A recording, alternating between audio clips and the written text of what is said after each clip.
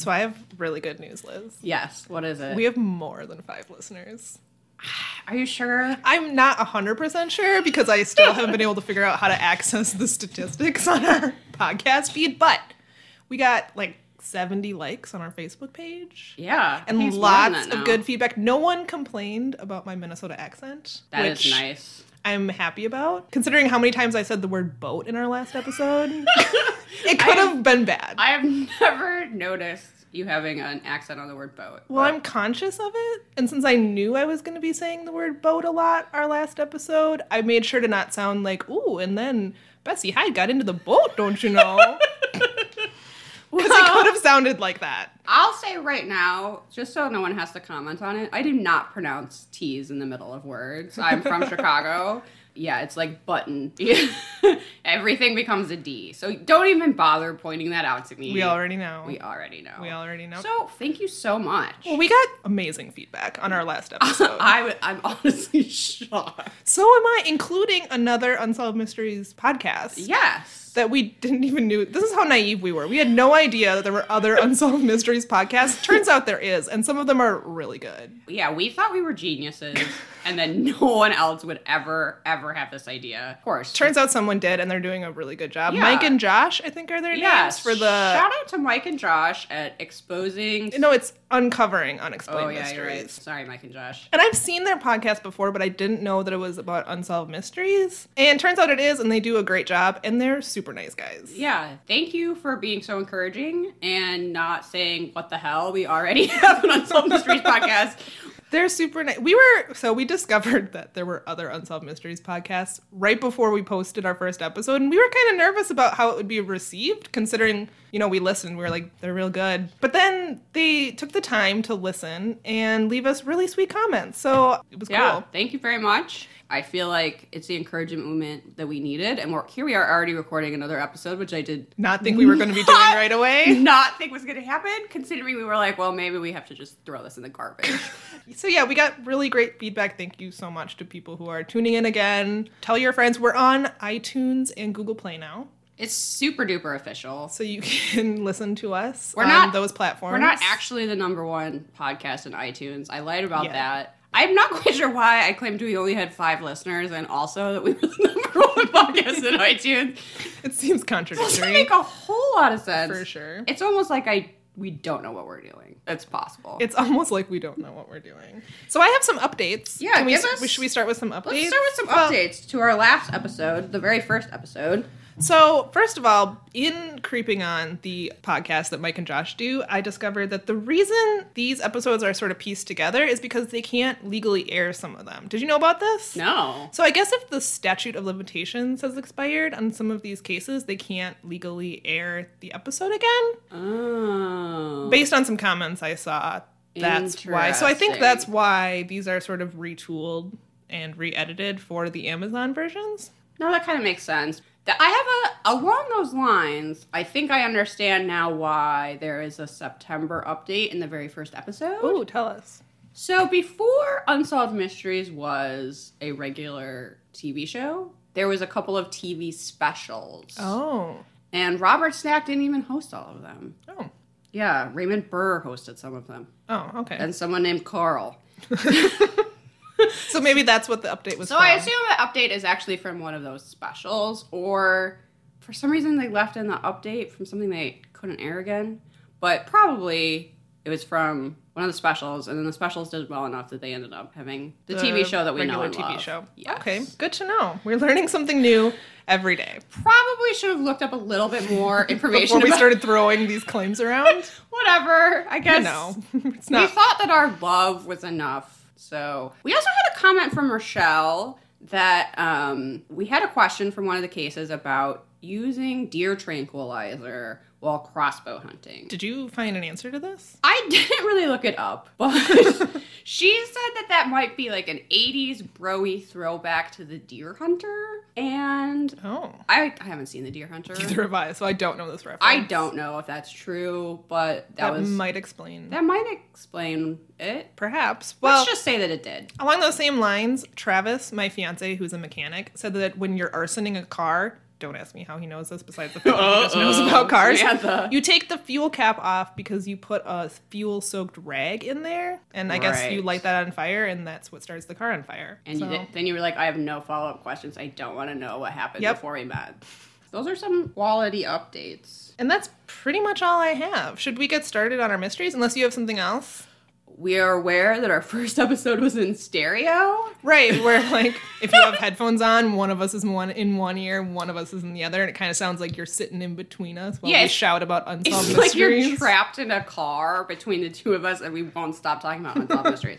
Hopefully that's fixed now. We have a new setup. We're no longer at the library recording this. So shout out to the Brooklyn Park Library for having a free recording studio, which is awesome. And we'd totally use more, except that it's so popular that it's hard to get in there. Which is why we didn't mention it in the first episode, because we didn't want you to book it. But now we're in a different, top secret, undisclosed location.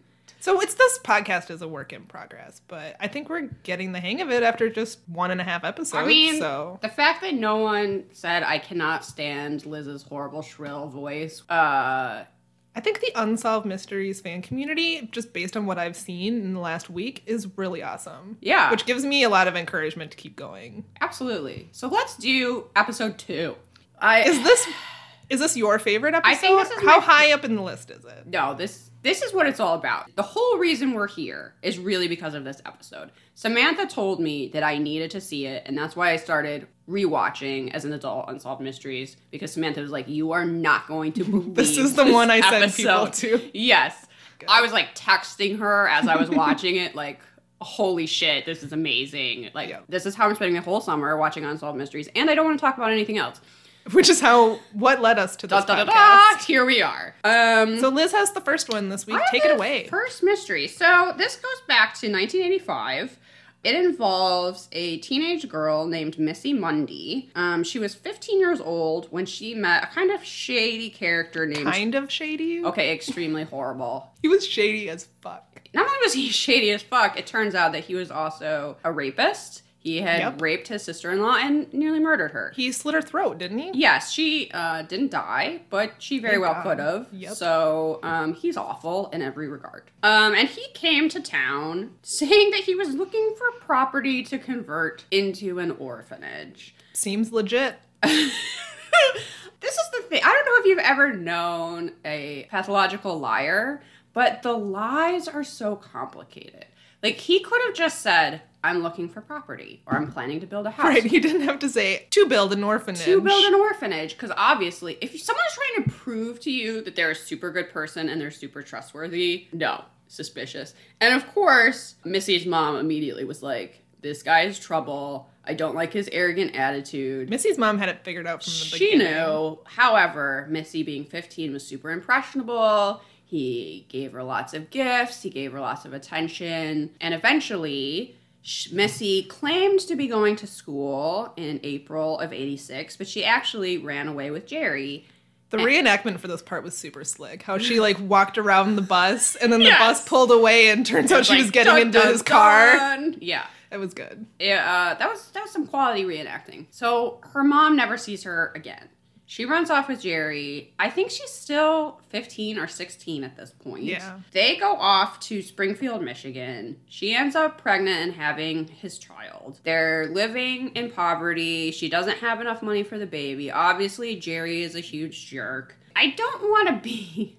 The mugshot of him is hilarious. It really... He would get MVM for this episode if he wasn't a dirtbag. Yeah, because his mustache is quality. It's a little bit hard for me to understand what Missy saw in Jerry. A little bit. She was 15 and impressionable. 15. I don't want to. He gave her a ring from a vending machine. Goddamn.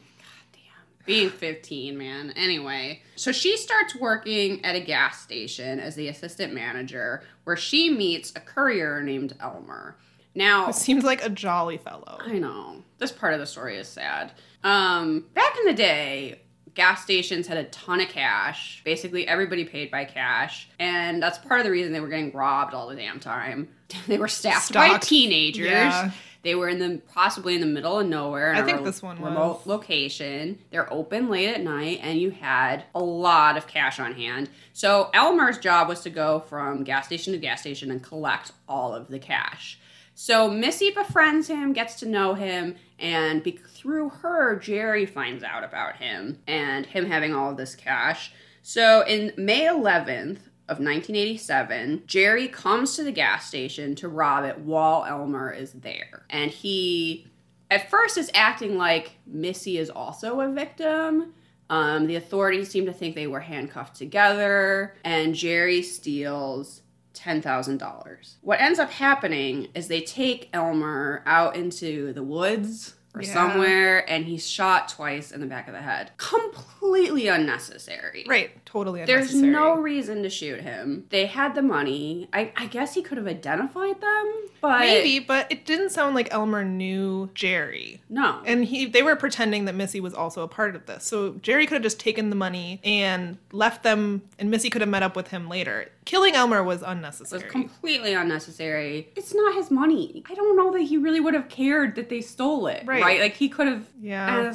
Jerry is just an absolute garbage human being. So they aired this episode that they were wanted, and within 7 hours, the power of Unsolved Mysteries, they were arrested within 7 hours of this airing. Because 20 people called in and were like, Jerry? Yeah, we know where he is. I hate Jerry, and he lives down the block. Apparently, they were at their friend's house. They watched, and they just waited for the police. Yeah. To come and get them. Even Jerry knew that all of his neighbors hated him, and he was getting turned in. So this is not a mystery at all, because Unsolved Mysteries solved it. Right, it's not a mystery anymore. Okay. What ended up happening is Jerry got 2 life sentences for kidnapping, armed robbery, and murder. That's right. And then Missy pled in exchange, is that the term? Yeah. In exchange for testifying against Jerry. So she served, I think, like 9 months or 7 months in a juvenile facility, and then was released. There was a lot of talk in the episode about how Missy was just as guilty as Jerry. Yeah, even her mom was pretty accusatory. Missy was 15, and this guy was clearly a sleazeball who had manipulated women in the past. I had a hard time with their condemnation of Missy. I mean, certainly she knew right from wrong, but 15,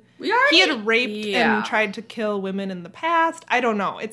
She's a minor. Yeah. I don't understand why they were just allowed to live together. I guess that the age of consent does vary by state. Well, and they ran off together. I don't think anyone knew where they were. They were in the middle of nowhere. I just see Missy as, I mean, certainly she's culpable to some extent, but I think she's also a victim of Jerry. Absolutely. And I don't see, there at least wasn't to me presented in the episode any evidence that she knew that Elmer would be murdered. So, yes, that is felony murder if she knew that the crime was going to be committed and then he ended up dead. But she's 15. She had a baby, which is something, Jerry could threaten her with. It's not like she could just run away. She was probably scared. I'm making a lot of assumptions, but she was so young. I don't know. I had a hard time with how they depicted Stockholm her. Syndrome can be in play. He definitely, I don't think it's a real stretch to say that he was abusive. Also, no, he's a dirtbag. And he knew it. I mean, when they were interviewing him, he was smiling like a guilty idiot. He's like, they don't have any solid evidence against me. Ha, ha, ha. And it's like, no, they do, Jerry. Yeah. Sorry. Underage girl you've been forcing yourself on is going to testify against you. Yep. So I hope Missy is having a better life these days. Yeah, I felt bad that all of her friends that they interviewed kind of turned on her. I mean, I guess she laughed and hadn't talked to them. She's not totally innocent in the situation. She did participate in a crime, and whether or not she knew that Elmer was going to get killed, but... she did serve some time, right. And that seems like a fair sentence to me. I don't know. So. Yeah, my other comment about the reenactments for this one is the person they cast as Jerry looks absolutely nothing like him, nothing. And it's kind of confusing. Yes. Wait, that's him? Why is he... he doesn't look anything like him. Yeah, he was kind of like tall and skinny and had blonde hair or something. Did the actor they hire not show up? And then they're like, perhaps. This guy's just walking by. They're like, well, he'll have to do. I don't know. We were filming today no matter what. But that's one. 20 people knew who he was, so. Yeah, it didn't matter. Because they showed that dumb mugshot a couple of phases. You would not forget that face. You would not. Even if you just saw him at, like, the convenience store, you'd be like, yeah, I know that guy. I've seen him, for sure. Also, he probably tried to, like, pinch your butt or something. I'm guessing, even while he was on the run, he was just, like, a total creeper, and I think everybody so. was like, oh, yeah, him. We know. I know who that is. Well, good one, Liz. Mystery 1 solved. Good job, Unsolved Mysteries. Yep. So Mystery 2 is a final appeal. And here's what happened. So on July 14th, 1979, in the Dallas suburb of Garland, Texas, a man robs a convenience store around 7 p.m. He drew a gun on the attendant named Doyle, who was closing up for the day. When Doyle was interviewed for the show, he said that the man shook the gun at him and threatened to kill him. So the entire robbery took 10 minutes, and the robber made away with about $400. That's the thing that really stuck with me in this, was that it's only $400. Only $400. Remember that. So Doyle said that what happened to him was traumatic and that he will never forget the face of the person who did it. So he identified his attacker as Michael Scott Martin, a 26-year-old welder. However, 5 other people, including 3 who hardly even knew Michael, swear that he was definitely not robbing a convenience store at 7 o'clock on July 14th. They claim that he was home all day, 70 miles away in Fort Worth, working on his motorcycle with his friend George McFarlane, who says that they tinkered in the garage all day except for maybe an hour around 2 p.m. when Michael ran to get parts. And George is certain that Michael wasn't robbing a bank that day because at 7 p.m. on the 14th, he wanted to watch Battlestar Galactica. So he made sure that him and Mike stopped working so they could watch the show together. That's my favorite part of this I mystery. love George McFarlane. He keeps it very real.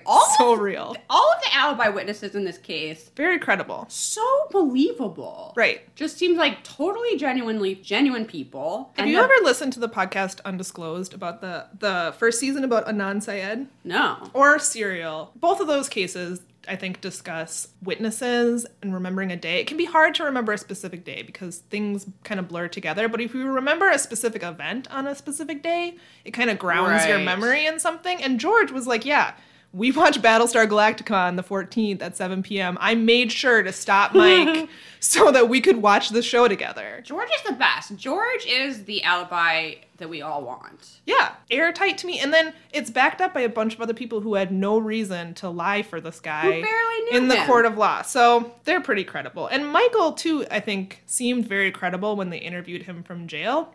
I believed him. He seemed For whatever really that's worth. genuine, and I felt just watching him talk about his story was kind of heartbreaking. So the case against Michael was based entirely on 2 eyewitnesses, Doyle and then a police investigator who claims to have seen Michael near the scene of the robbery. But there was no hard evidence, no fingerprints. The money was never found with Michael or anyone else, and the gun is still missing. But Michael was arrested nonetheless, tried, and convicted of armed robbery. The crazy thing is because of a previous arrest, he was sentenced to life in prison without the possibility of parole until 1999, which is 20 years. Over $400. $400. And it was all because of this other crime, which this is what it was. So 7 months before the gas station robbery, Michael was arrested after an incident in a supermarket in which him and his friend got drunk and ate a bunch of Polish sausage and potato chips.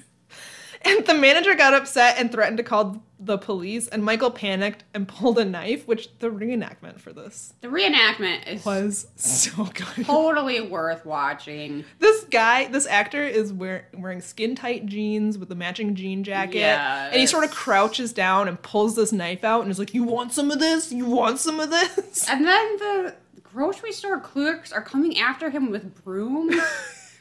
So They're funny. way too dedicated to their job. If you're chasing a guy over some Polish sausage, let him go. Call the police. Just let him He go. also offered to pay for it. He did in the reenactment. They probably should have just let him pay for it. And then let him go. I realize people, being from Chicago, people are very serious about their Polish sausage. That's true. So It's a serious offense. It's a serious. But I both get why he got drunk and wanted to eat it, and why the grocery store manager was so mad. I understand both sides. I understand both sides, But it escalated. It escalated in a totally unnecessary way. It did. And I mean, so they ran out into the parking lot and the grocery store manager chased them. And then Michael pulled a gun out and shot it into the air, sort of in the direction of the employees who were chasing them, which was not Bad smart. call, Mike.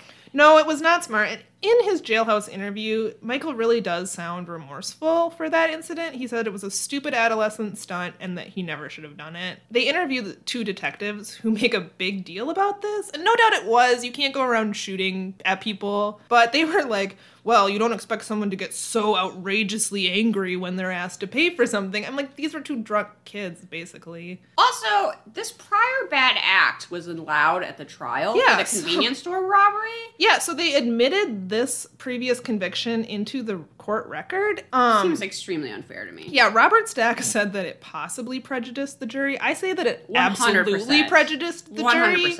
Yeah, and the prosecutor for that case literally says that he doesn't think he could have gotten a guilty verdict on the second offense if the jury hadn't known about the first one. So I kind of hate this jury because they were only out for 15 minutes. The prosecutor admits that it was pretty manipulating. He said that it had a great psychological influence on the jury, which is kind of sickening because that offense had no bearing on the second one. No, they're not similar. Getting drunk and eating some Polish sausage. Getting into a fight with the convenience store clerk has nothing to do with a planned convenience store robbery. Right. There couldn't be more different in a way. And he was tried and convicted for that first offense. Yeah. I think it's ridiculous that they allowed this into evidence. It's entirely unfair. They did, and they pretty much think that's how he got convicted. And it's worth noting that the prosecutor I just mentioned basically doesn't think he's guilty anymore. No, in a way, it was nice of him to admit that maybe he's not wrong. guilty, but it's also like, well, it's a little too late. You prosecuted him and he's sitting in jail. Yep. So the fact that you're like, well, maybe he's not guilty, maybe the jury he got life in prison. Maybe the jury made a mistake. It's like, or maybe you shouldn't have prosecuted him.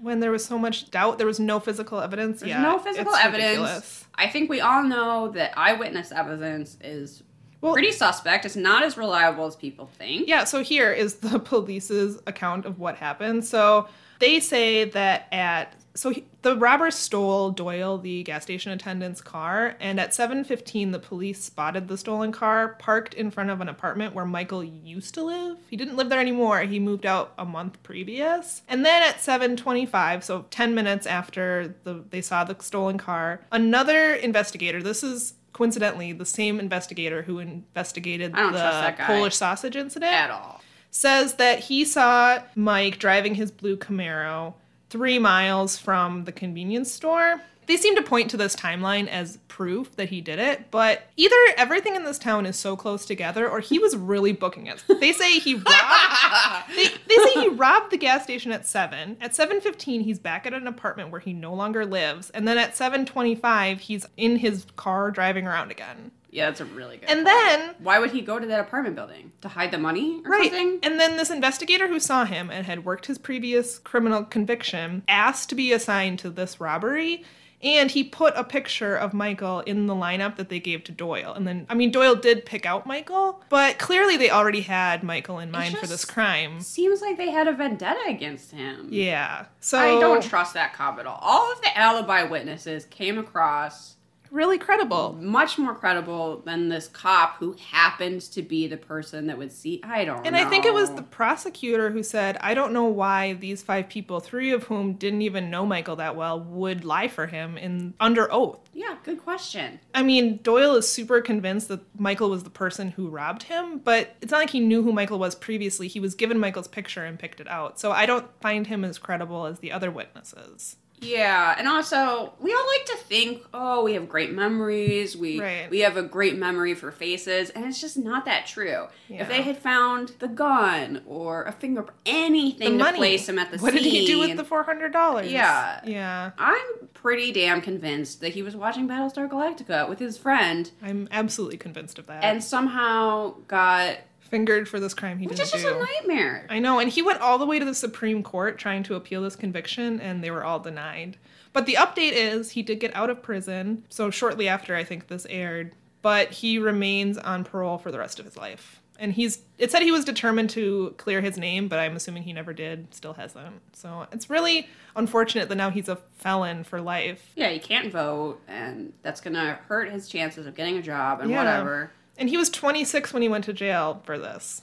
Also, so my parents came to visit this summer, and like a totally normal person, I made them watch this episode? Unsolved Mysteries with me, including this episode. And my dad's comment about Mike when they were showing his interviews while he's in jail is, why does the person with the best hair in this whole show, why is he in jail? And it's true. That he has really good hair. He had a really good haircut. And all these people, Unsolved Mysteries has some pretty bad haircuts. Seriously bad haircuts. But Mike looked pretty good, and he was in jail. So that's hilarious. So that was my also, should you be able to sentence people to such a long sentence over $400? It seems like such a waste to me. Yeah, I mean, it was armed robbery, I guess. But it took less than 10 minutes to rob that convenience store. He made away with $400, and now he's in jail, although we don't think he did it, for life. A life sentence. Based on the fact that he had a previous conviction. I'm not very happy with the way that turned out. In case you couldn't figure that out. Our listeners from all of my moaning and... Yeah. So we feel bad for Mike. But that was my mystery. Yeah. Are you ready to do one of our favorite mysteries of all time? 5 listeners, I hope you're sitting down. This is a good one. This is the reason that we're here. This is the reason this podcast exists. This is the reason this podcast exists. I am so excited to talk about this mystery. I kind of haven't been talking about anything else for months. This is what Samantha told me that I needed to watch. Me and my friend Megan watched it, and it changed our lives. Is that an exaggeration? No. I will say before we get into the jokes, because we're going to make a lot of jokes. We're going to make a lot of jokes about this episode. We still have to be sensitive to the fact that a young man died. Yes, that's exactly what I want to say. So Kurt McFall died, and that is a tragedy. Absolutely. And I understand why his dad had trouble dealing with that. I don't have any children. Anyone would. But I can't imagine how horrible it would be to have your child die before you and the grief of that. Yeah. And the way he died wasn't... No. I mean, no one wants their child to die in any way. And you feel like you could have prevented... Oh, it's awful. That said, there's no mystery here. And it certainly doesn't involve Satanists. No. Which is the conclusion that the father comes to and that Unsolved Mysteries wants you to come to. I feel like I could talk about this for 5 podcasts. There's just so much to say. But let's get into it. Let's get into it. This is an unexplained death for September 8th, 1984. 2 men were bird watching in San Francisco when they discovered below them on the beach at the bottom of a cliff the body of, as I said, Kurt McFall. These bird watchers discover his body. The dad, however, does not believe that this was an accident. After Kurt is found dead, he gets a call from someone telling him that his son was murdered because he was involved in a satanic cult and they wouldn't let him out. Dude, whoever made that call, that is so insensitive. I think they interviewed him for the show, but like blacked out his face. Yeah, except that he's wearing a Utah hat. He's wearing this like distinctive baseball hat, despite the fact that his face is blocked out. Okay, that's just poor planning. I think he was a friend or maybe an ex-friend of Kurt. It's because of this. I feel like it's because of this phone call that Kurt's father started suspecting. Oh, there's something amiss. There's something more to my son's death. But what was the truth, Liz? Was he in a satanic cult? No, he wasn't in a satanic cult. He was a nerd. And he played Dungeons and Dragons. And LARPed with his friends in the parking lot of a Subway. Lot in armor that he made himself. So they show a picture of Kurt, probably his like yearbook photo, and he's just like a blonde, normal-looking white guy, right? And I think that to some degree, the father was like, he didn't have to be a nerd. He could have been cool. A popular kid. He could have been cool. So what me and my friend Megan ended up shouting at the TV while watching this episode constantly was, my son was cool! Because it seemed like he couldn't accept the fact that his son got into Dungeons and Dragons and LARPing. And he goes in his room and he finds these like terrible teenage boy drawings of like knights fighting and entrails falling out. And they filmed this club that did this sword fighting, and I wrote down jousting. How do they pretend to joust in the Subway parking lot? I'm not really sure. I don't think. But if they just filmed a bunch of kids in these costumes they made themselves pretending to sword fight with wooden sticks in a parking lot. They were just nerds. They were nerds. I mean, in his dad's defense, maybe he didn't realize what Dungeons and Dragons actually is. He seemed to think that it was super violent and ritualistic. It's just kids rolling a dice, guy. It's not scary. But we have to keep in mind that this is going to come up on Unsolved Mysteries a lot, the height of satanic panic. Yeah. Where people are convinced Satanists are probably satanic. Are behind everything. And that they're committing crimes, and there's ritual orgies and bloodlettings, and they're stealing babies, and all of the stuff that they're really not doing. That is always false. But if your parents ever warned you about Satanists when you were a kid, it's because of episodes of Unsolved Mysteries. Like this. I think part of the confusion is that as Kurt got more into Dungeons and Dragons and learning about jousting, it seems like he was a smart kid. He also got interested in just like medieval life.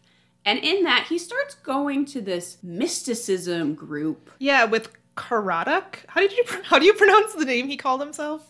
I think it's Karadok. I think it is. I didn't write down his real name, just that he went by Karadok. He went by Karadok. And he had an apartment with a cat, and they like sat around and were like spiritual. It didn't seem they were acting like this is this satanic cult. It's a bunch of hippies that sitting in a circle, meditating and chanting. It was not bad. There really is a cat wandering around.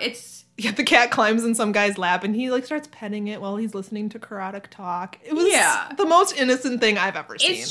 But I think it is also something indicative of this era that if you're interested in anything that's not Christianity, mainstream equals Satanism. Right. So as part of his medieval studies research, he gets interested in paganism or just sitting around chanting. It was not clear to me what this guy did in his apartment. Because they were acting like it was Satanism and it clearly was not. But I feel like the kid who called the dad and is saying, look, you don't even really know your son. He was involved in this satanic cult. Like, there's people that are worried about you going to yoga, right? Like, right. that's Satanism, that's going to, like, let demons into your life.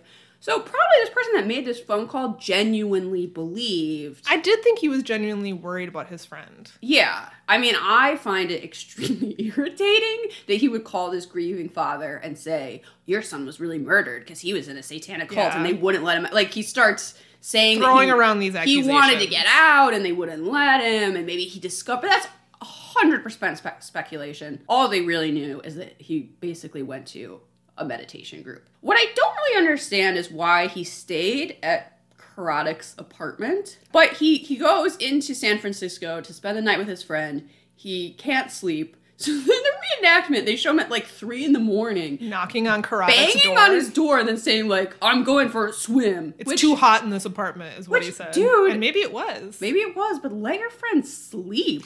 Just go. Fucking rude. You don't have to wake him up. Like, leave a no. Whatever, that's just a reenactment. Who knows what really happened. So they find his car.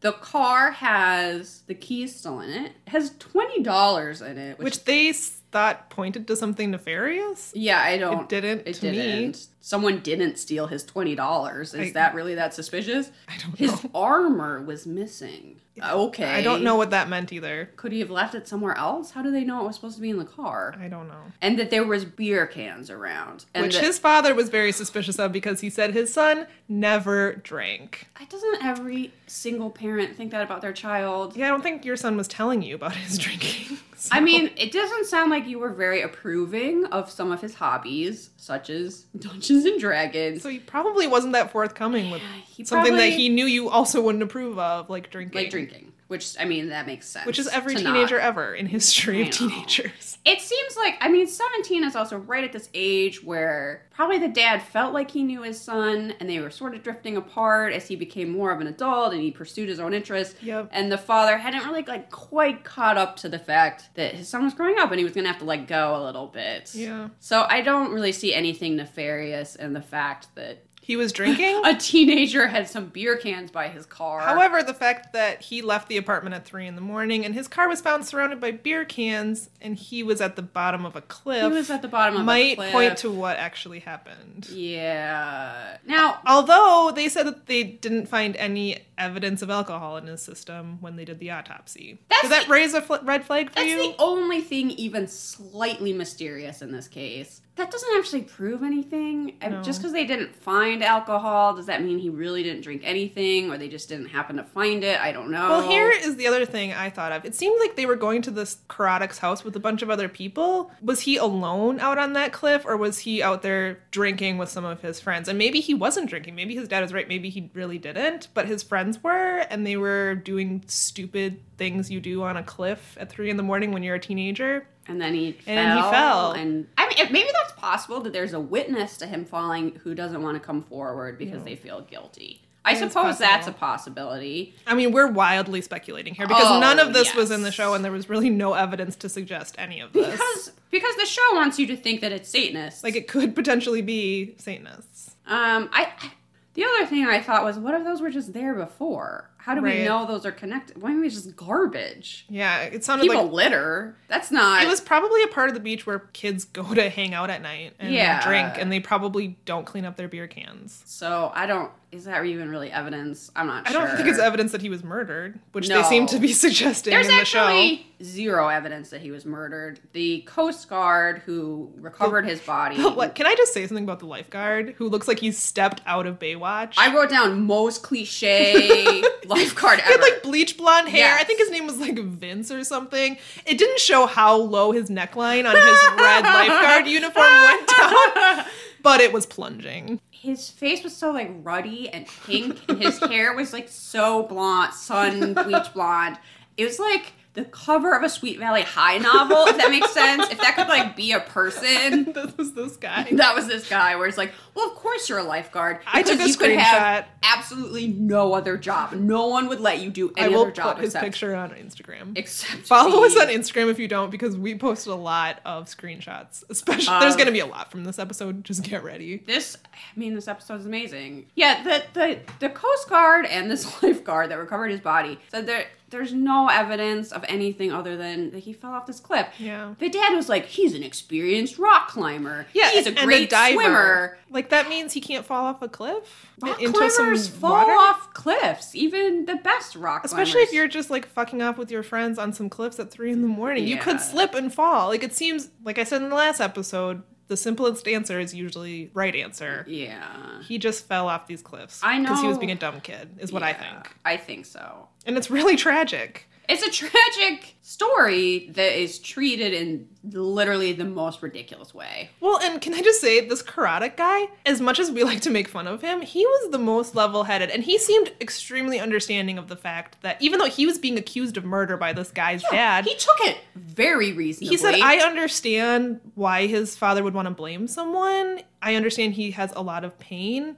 It's just misplaced, because why would I kill someone who is staying in my apartment, whose father knew he was staying in my apartment? I mean, nerds give very clear-cut, reasonable answers. This was. And, yeah, and maybe his, mystic pagan religion helped him come to the terms with the fact that he was literally being accused of murder, and he seemed to be like, no, this, super forgiving and this understanding. father's grieving, and he's misplaced those emotions. Yeah. Which I think that is the truth of this case. I think it didn't help the father that the coroner ruled it unknown. Yeah. Not accident. Like, the coroner left it open to the possibility that it was something else. And it kind of, according to the father, the coroner suggested to him that he thought it was murder and he just didn't have evidence. But if there's Or was that the coroner? Someone told him, I think it might be murder, but I don't have any evidence to suggest that. Why would you say that to the father? I mean, I guess the coroner wants to leave it open to the possibility if they found evidence later that he was pushed off the cliff. Right. You could still use the coroner's report, but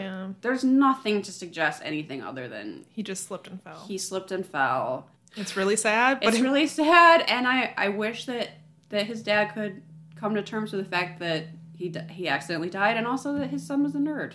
Yeah. And that's okay. Speaking as two nerds, being a nerd is okay. It's okay. Like, this is a sad story as much as we like to laugh about it. It's a sad story presented in the most kind of ridiculous hilarious manner where it's like, they do these close-ups of the people LARPing in their night outfits as if that's trying to make them look intimidating. sinister. You're just like, oh, honey, like you want to bring them some orange slices because they're probably getting a little dehydrated. Like, because they're way too into their sword play. Yeah. Power to them. Enjoy your LARPing wherever you are. Yeah. I assume they're still at it all these years. Probably. All these years later. For sure. Well, I love that one. That's the reason that we're here, folks. If you haven't watched the second episode, We of highly Unsolved recommend Mysteries, this one. Be sure to check out on Amazon. Episode 2. Episode 2 of season 1. Maybe your parents are visiting and you'll make them watch it. That's Maybe you'll what make all your friends watch it. That's what at I a did. girls' night like we did. Also true. That's something we did. I've seen this episode like 4 or 5 times now. Yeah, I love this one. Although the next mystery, get ready to be bummed out. Which isn't a mystery, I have to say, I have written down, this is both solved and unmysterious. It's just really depressing. Yeah. So, Lost Loves. Here we go. This is the Lost Loves, which are usually depressing but have a happy ending. In general, that's the theme of Lost Loves. This one doesn't have a very happy ending, so just get ready. This is a little something for the ladies. Lost love mysteries. Dry your eyes with a hanky. God, yeah. So here's this one. During World War II, the military had this service called V-Mail, which was the only link between soldiers and their families. And I did some extra research because they didn't really talk a lot about what V-Mail was in this website, and I'm not a history buff. Okay. By research, I mean I Googled it for 5 minutes. That's what everybody means by research, Samantha. That's true. That's all research is these days. So according to Wikipedia, V-Mail correspondence was the system by which they basically, if they had to mail everyone's letters as letters, it would take up so much space. So they devised this thing where mail censors would read the letters and like censor out things that they didn't like. I guess that's what the military does. And then and then before being photographed and transported as thumbnail-sized images in negative microfilm. So they looked through it, they censored things they didn't like, they photographed the letters, and then printed them on microfilm, and then upon arrival to their destination, the negatives were printed. And the final print was 60% of the original document size, creating a sheet that's 10.7 centimeters by 13.2 centimeters. I had no idea. That's very interesting, actually. Yeah, so the National Postal Museum said that V-Mail ensured that thousands of tons of shipping space could be reserved for war materials. The 37 mail bags required to carry 150,000 one-page letters could be replaced by a single mail sack. So the same amount of mail was reduced dramatically from 2,575 pounds to a mere 45 inches. I wonder if Unsolved I don't know Mysteries... how they went from pounds to inches in this article, but you get the idea. Whatever. Basically, it saved a ton of space. I wonder if Unsolved Mysteries didn't tell us that because they assumed everybody knows. Just knew it? Yeah, so you can also go to the Smithsonian's National Postal Museum and see, they have some really good... We have a National Postal Museum? We do, the Smithsonian does. So, wow. Yeah, if you go to their website, they have like a whole website. It's like an online exhibit about V-Mail, and it shows the postal worker side, obviously, not really the military, like the soldiers. Uh-huh. But they have like a flip book you can go through and see pictures of like how many people, like warehouses of people just sitting at desks looking through these letters. It was incredible. Pretty interesting. And it's amazing to think, you know, how you had to communicate back then before, you know, you could just Skype someone. Before you could listen to an amazing podcast right. wherever you were. You had to write your letter and then give it to the military. They censored and it, they said, reprinted it. Quit telling people where the troops are. Right. We gotta edit that part out. Yeah, exactly. So here's where this particular mystery comes in. Well, not mystery. It is 100% not a mystery. On February 4th, 1986, Mike Minguez, a pest exterminator, was spraying the attic of an elderly woman's house in Raleigh, North Carolina, when he spotted a pile of letters spilling out of a military duffel bag. Turns out they were hundreds of unopened V-Mail letters written by soldiers in World War II. He had never seen V-Mail before, but he knew that anything with a V on it was World War II vintage. So he went and talked to the woman who owned the house because he just knew something was up with this. And she said that she had had a nephew who was a crew member aboard the SS Caleb Strong when it was bound for North Africa in May 1944. But when he came back from the war, he brought 235 letters home with him in the bag. And apparently, this stupid nephew of hers intended to mail them when he returned, but he forgot. And then he died in 1980, and she was so embarrassed to admit that she had all these letters that were supposed to go to families of soldiers that she just never said anything, which is really sad. But Mike promised that he would never reveal her name if she released them to him, so she did. This is a very dedicated exterminator. I know. This guy is a hero. Also a hero. So he brought the letters to Meg Harris of the U.S. Postal Service. And they worked together with the Postal Service to get this figured out. And they discovered that 92 GIs aboard the Caleb Strong had written letters to over 150 friends and family. And the Postal Service was able to deliver the letters from 89 of the soldiers. They had 3 that they couldn't find. And Meg was just super nice. She was like, this has really warmed my heart.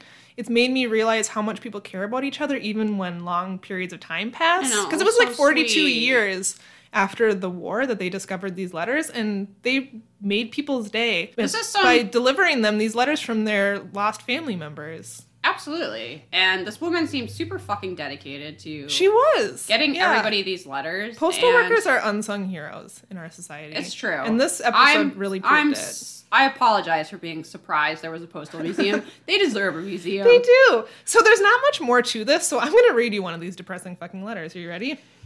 Yes. So this is from Frank Rapley, who wrote a letter to his wife, Meryl Rapley. And he says, "Still at sea, May 1944. My precious wife, darling, I sure miss you. I wish I were back with you right now. It seems so hard to write to you, as all I can think of is how much I love you and long to be with you. The boat is rocking, so I can't write too neatly. Meryl, darling, I love you, and I hope that we are soon to be together for good. From what information we can gather, I believe that the invasion is on, so I'll be stuck overseas until the war is over. I love you, my darling. Your husband, Frank." And Frank was a B-17 gunner, and his plane was shot down over Austria in 1944. And Meryl never remarried. She loved Frank so much that she said no one could take his place. And so sweet. They were only married for 2 years. 2 years. And 40 years later, she had never remarried. No one could take his place. Yeah, it was.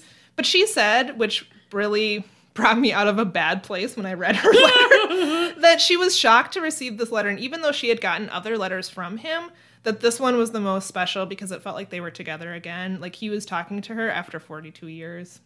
So yeah. Thank you to the Postal Service. I can't believe it. And in the update, they were able to deliver 2 of the additional letters. So there was only one soldier that remained. But they delivered almost all of these. Guess. Yeah. What happened to that last letter? Right. I guess technically that makes it a mystery still. But yeah. No, it's not mysterious. It's an interesting story, though. It is. Why do you think the nephew didn't deliver those letters and they were just sitting in that attic? Maybe because he was a shithead. I have no clue.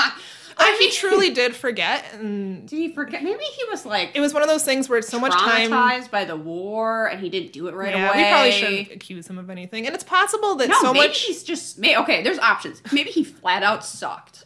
Maybe he hated everyone on that boat, and he was like, no way is your family getting those letters. It's also confusing to me why he had them and why they just didn't send them in the normal channels.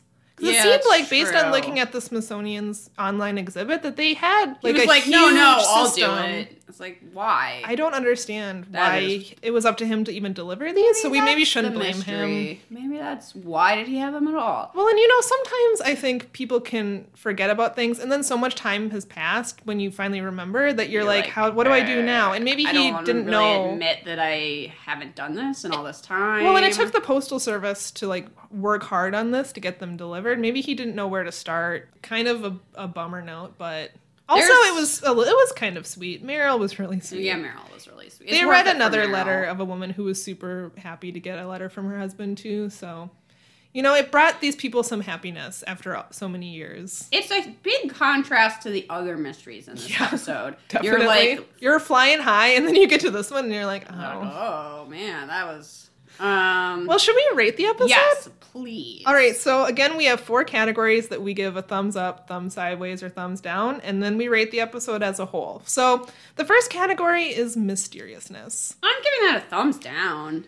Yeah, I have to agree with you. Not that mysterious. We have a case, I guess at one point was mysterious, the Wanted case, but Unsolved Mysteries solved that, and you get the update right away. It wasn't that mysterious, though, because they knew who did it. They knew who did it. They just didn't know where he was, and then they found him within 7 hours. Yep. We have that. We have Michael, who definitely didn't commit this robbery. We have Mike in jail. Not that mysterious.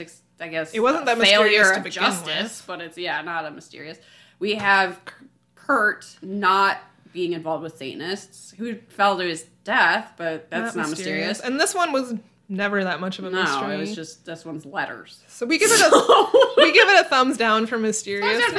I mean, yeah, that's not a sign of it's bad quality. No, it really, as we'll see when we rate the episode, it does not affect our enjoyment of it. But for mysterious, no, thumbs down for me.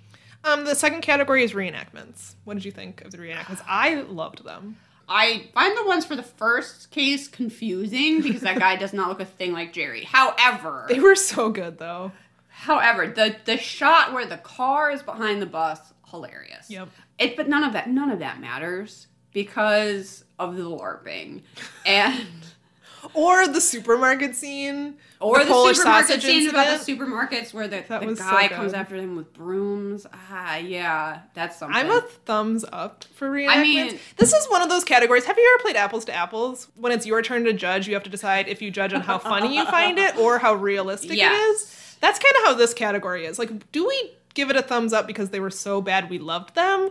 Or do we give it a thumbs down because they were so bad? No, I think that's thumbs up.